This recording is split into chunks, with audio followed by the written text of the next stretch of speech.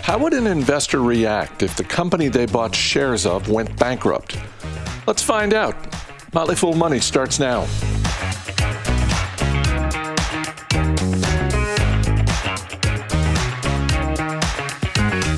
I'm Chris Hill, and just like yesterday's episode with Jason Moser, today we've got the investing origin story with Motley Fool senior analyst Matt Argersinger. And yes, the first stock he ever bought shares of was a company that went bankrupt just 3 years later. We'll get to that in a minute, but I started the conversation by asking him, who was the first person to really start him on his investing journey? My dad was a little bit of an investor. He was in the Army. And so, but I remember we'd get the Wall Street Journal at home, and I can't remember when, but I remember at some point I was probably 7 or 8 years old, and you flip through the Wall Street Journal when, back in the day when they had pages and pages of stock tickers, and you kind of just sort of like, what is going on here? Why are the numbers moving around every day? Plus, minus, fractional. I mean, it was all fractional back then. And I think I just got kind of intrigued by the idea that you could invest in these numbers, but they were companies, these symbols, right? And then they could, the next day you could have more money, and I think that was fascinating to me. And so as early as I remember, I mean, I had a paper route, as a lot of kids did back in late 80s when I was like 8 or 9 years old, and so I could save a little bit of money, and if it wasn't video games or something like that, I was trying to think, could I save enough money to buy one of these stocks that my dad was kind of talking about? So that was, I can't remember when the light went off, but that was kind of like my earliest memories of being interested in investing. I remember thinking it was like a code, looking at stock charts in not even charts, but just sort of, as you said, the pages and pages of sort of the shortened names of the companies, and thinking like, oh, it's a secret code for names of actual businesses. Right. And then, it was magical when you could go to the mall or something, and you'd say, oh, here's the Gap, just to name a company that was popular in the 80s or 90s, or a Walmart or something like that. And you realize, wait, that's one of the symbols. You could actually buy a piece of this company that I know, that I can see and touch. I mean, that was also sort of just the wow moment of, So what was the first stock you bought? So it's a funny story. So I finally saved enough money. I had a paper out. I was mowing lawns for people. So I think I saved like $500, which when you're like 9 or 10. That's a lot of money when you're a kid. I was like, I'm rich, man, And I said, okay, well, I want to buy a stock. And so I remember talking to my parents, and they gave me terrible advice. But it's good advice, but terrible. I'll tell this. I'll see. There's like a back story to this, but. So I ended up we're living in Massachusetts, and I was, and one of the big companies at the time was a company called Wang Laboratories. It was founded by a really great entrepreneur named An Wang. I think he immigrated from China long time ago in the 20s or 30s. And he just, built technology companies, software companies, in the 60s and 70s. And eventually he built this company, Wang Laboratories, that was kind of one of the leading word processing machine companies, calculators and word processing. And it became a big company. I think at some point in the early mid-80s, it was employing tens of thousands of people. Anyway, so I asked my parents, hey, what should I invest in? And they said, well, Wang Labs is a great company. It's right near us. I think it was based in Lowell, Massachusetts. And of course, I was like, this sounds really great. So I invested $500 in Wang Laboratories. I think it was like 1989. Well, in 1990, An Wang, the CEO, died, and the company was passed to his son. And 2 years later, the company went bankrupt. I have no idea how or why, but my first stock investment ever went up in smoke. And the lesson I took from it, though, which is not the lesson you'd expect, was at the time I remember I was into video games and computer games, as a lot of kids were, and there was a computer company called Sierra Online, which made games like King's Quest and Space Quest and these games that I loved to play. And I remember asking my parents at the time, "Can I invest in Sierra Online?" And they said, "No. You should invest in something established like Wang Laboratories, right?" So they convinced me. It didn't take much to convince me to do that. But I remember looking back, like later on when I was adult, I could have invested in Sierra Online in like 1989. And I think the company went on to 5 or 6x before it was acquired. So I could have had a great first investment, but I invested in Wang Laboratories.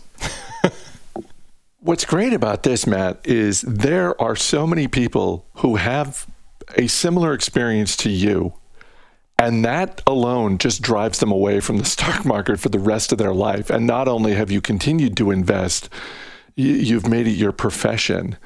Let me move on to, because obviously you've been doing this for a long time. What's the worst stock you've ever bought?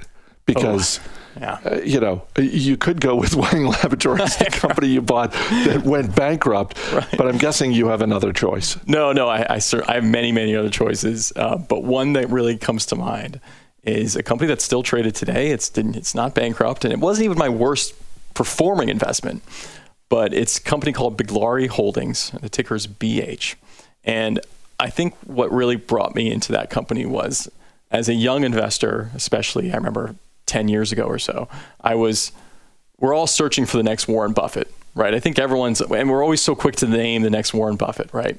Well, here I found a young entrepreneur named Sardar Biglari, who he had run a hedge fund as a young person, had a really good track record, and he ends up acquiring this restaurant company called Steak and Shake, which you can still find in kind of the Midwest and other states.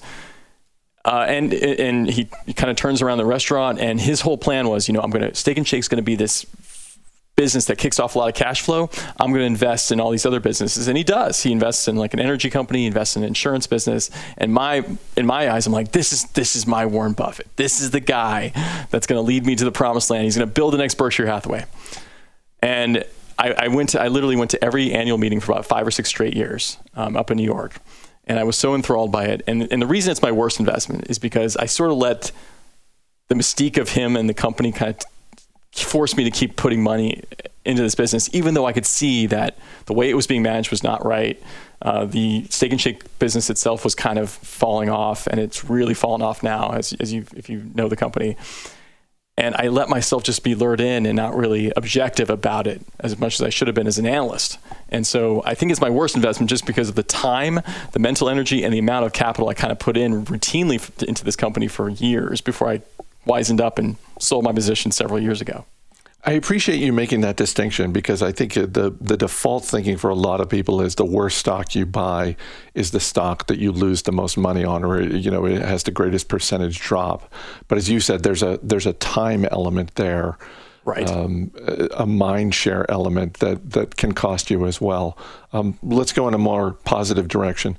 What's the stock that means the most to you? Not necessarily because it's been the biggest winner, but because of some sort of affinity you have for the business.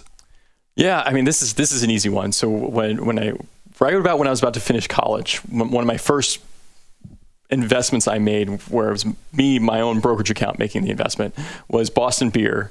Maker of Samuel Adams, and this was 2001, I believe, and the stock was trading for around $14 a share.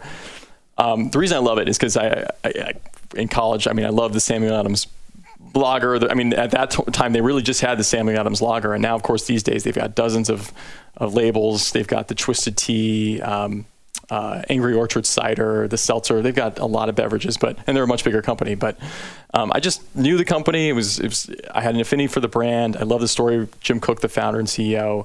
And I've owned shares ever since. And one of the cool things is, I remember when I first bought shares for myself, my brother was graduating high school, and I ordered away one of those 1 share certificates that you can get. I don't know if you can do that anymore, but I got him 1 share of Boston Beer at like $14 a share, plus 10 or 20 bucks, whatever the shipping handling was for this certificate, right?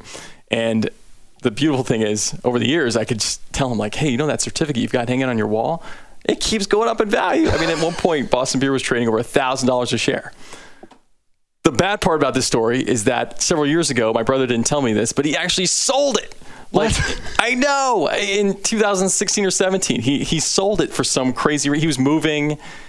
I guess moving apartments, and he just was like, hey, this thing's worth like $400 or $500 now. I should sell it. And what a bum. But anyway, so it's just got an interesting story, and I've held the stock for so long that it's pretty much part of me now. Also, when you're in college, beer tends to be a commodity that people save money on. So, like, if you're buying Sam Adams beer in college, like that's a premium beer. Well, see, it was the aspirational beer. It was like we would buy the Yinglings and the Budweisers, thinking to ourselves, someday we're going to pay $9.99 for that 6-pack of Sam Adams. Now and then it's like a treat. Is there one that got away? Do you have your version of a stock that you sold too soon, or just for whatever reason never pulled the trigger on? Yeah, the one, it's an easy one, because I bet you everyone listening on this has owned it at least part of their life. But I never owned Apple.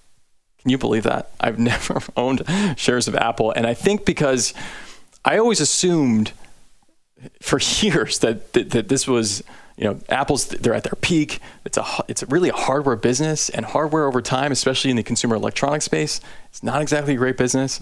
And I totally underestimated their amazing transition to software services, and just the hold they have on the App Store, which has become sort of the ecosystem of mobile apps and technology. And so I just, for some stupid reason, I admired the company.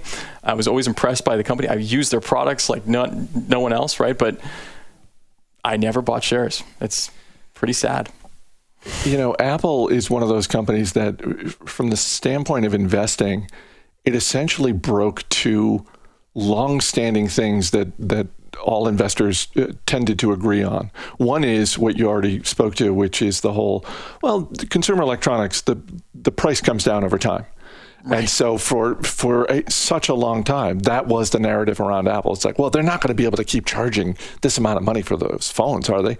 And the other one was all of the debate around them paying a dividend. Like, are they going to pay a dividend? Well, if they do that, it will turn them into a stodgy old dividend-paying company, and it will just kill their growth. And it's like they did that, and then we've never had that conversation since as investors. We've never had that. The Apple broke some serious rules, and it fooled me for sure, lowercase fooled, and I never bought shares. I missed out on huge gains. Is there a company you own shares of that you particularly admire? I was thinking about this. I think I have two that I need to mention, and they're similar but different in a lot of ways. But Amazon and the Home Depot. Amazon, not just because what the scope and scale of this company that Jeff Bezos has built, but just their ability to always to use that old analogy, skate where the puck is going in terms of e-commerce, of course, but just third-party fulfillment, Amazon Web Services, cloud computing. I mean, mobile advertising, just so many streaming. They're always into the best places, and they have such a great job. And I just so admire how they've been able to get into all these different businesses. And I think the Home Depot, if you just think of their history as a quote big box retailer, the margins they put up, the growth that they've been able to achieve without actually growing that many stores. These days, Home Depot open maybe a dozen stores per year, but you just see the growth that they're able to continually put out, and the affinity that people have for that experience that they get at Home Depot and the products and services. And they're, the way they got into kind of the big contracting business several years ago, that's been worked out. So two businesses, Amazon and Home Depot, that I think have always just seems like they're ahead of the competition, ahead of the curve. And I love owning both businesses, and I plan to hold them for a very long time. You have to assume that both of those businesses also have a lot of institutional discipline built in. Just hearing you talk about the Home Depot really not opening a lot of new locations year after year. And you have to believe there are some people inside the executive ranks saying, no, we can do more than this, even if we just go from 12 to 24 in a year, that sort of thing. Right. And the same with Amazon. Like, it's the discipline not just to go after new initiatives, but to say no to a lot of others. Mm-hmm. Absolutely. It's so impressive. What is the stock that is your biggest holding? Yes, it's a biggest holding by orders of magnitude, and wasn't really by design. Well, maybe kind of. Mercado Libre, which I've talked about on this show for years, and the reason it is my biggest holding, not only because it's it's been such an amazing winner over the last, I've held it for, now 13 or 14 years. And I've added to it. But the reason I've added to it is because not only has the business been successful, but I was a part of this service called Supernova, which you know about, and we recommended Mercado Libre for our portfolio in Supernova. I want to say 7 or 8 times, and I kind of made it a point when I was the advisor of that service to really follow our own investment advice. And so I bought pretty much every investment we made, including Mercado Libre, 7 or 8 times. And so that was incredibly fortunate, but I certainly love the business. I mean, as the e-commerce leader in Latin America, big presence in Brazil, Mexico, Argentina, and other countries. What I loved especially is early on, they were actually owned by eBay. I don't know if many investors know that. And I was worried that they were kind of a little bit follow the eBay model, which is not a terrible model, and not really go after sort of the logistics and fulfillment part of the business that really completes that sort of consumer shopping cycle.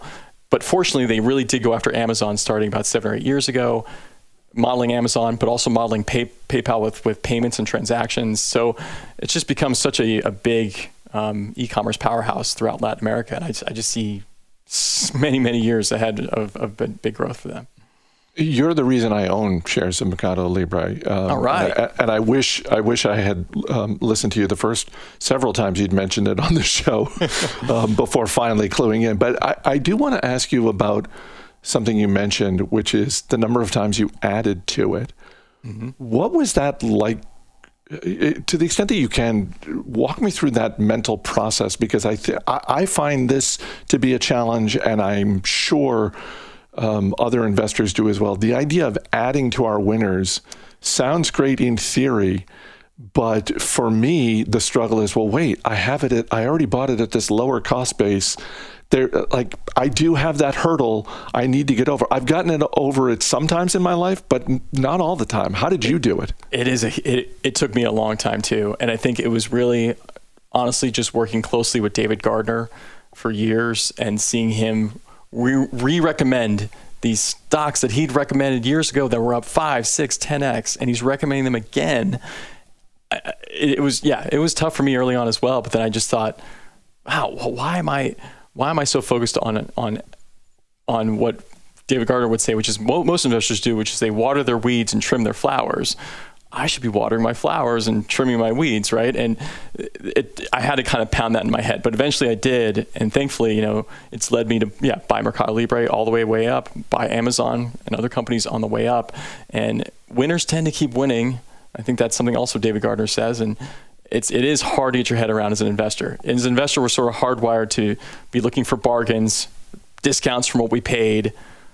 But if you have a premium business, pay up and keep paying up as you go. It'll make a huge difference. The biggest difference to my portfolio and my returns, my net worth over time, has come from adding multiple times to winners. It hasn't come from seeking bargains or doubling down on stocks as we like to do. Manny, thanks so much for being here. Thank you, Chris.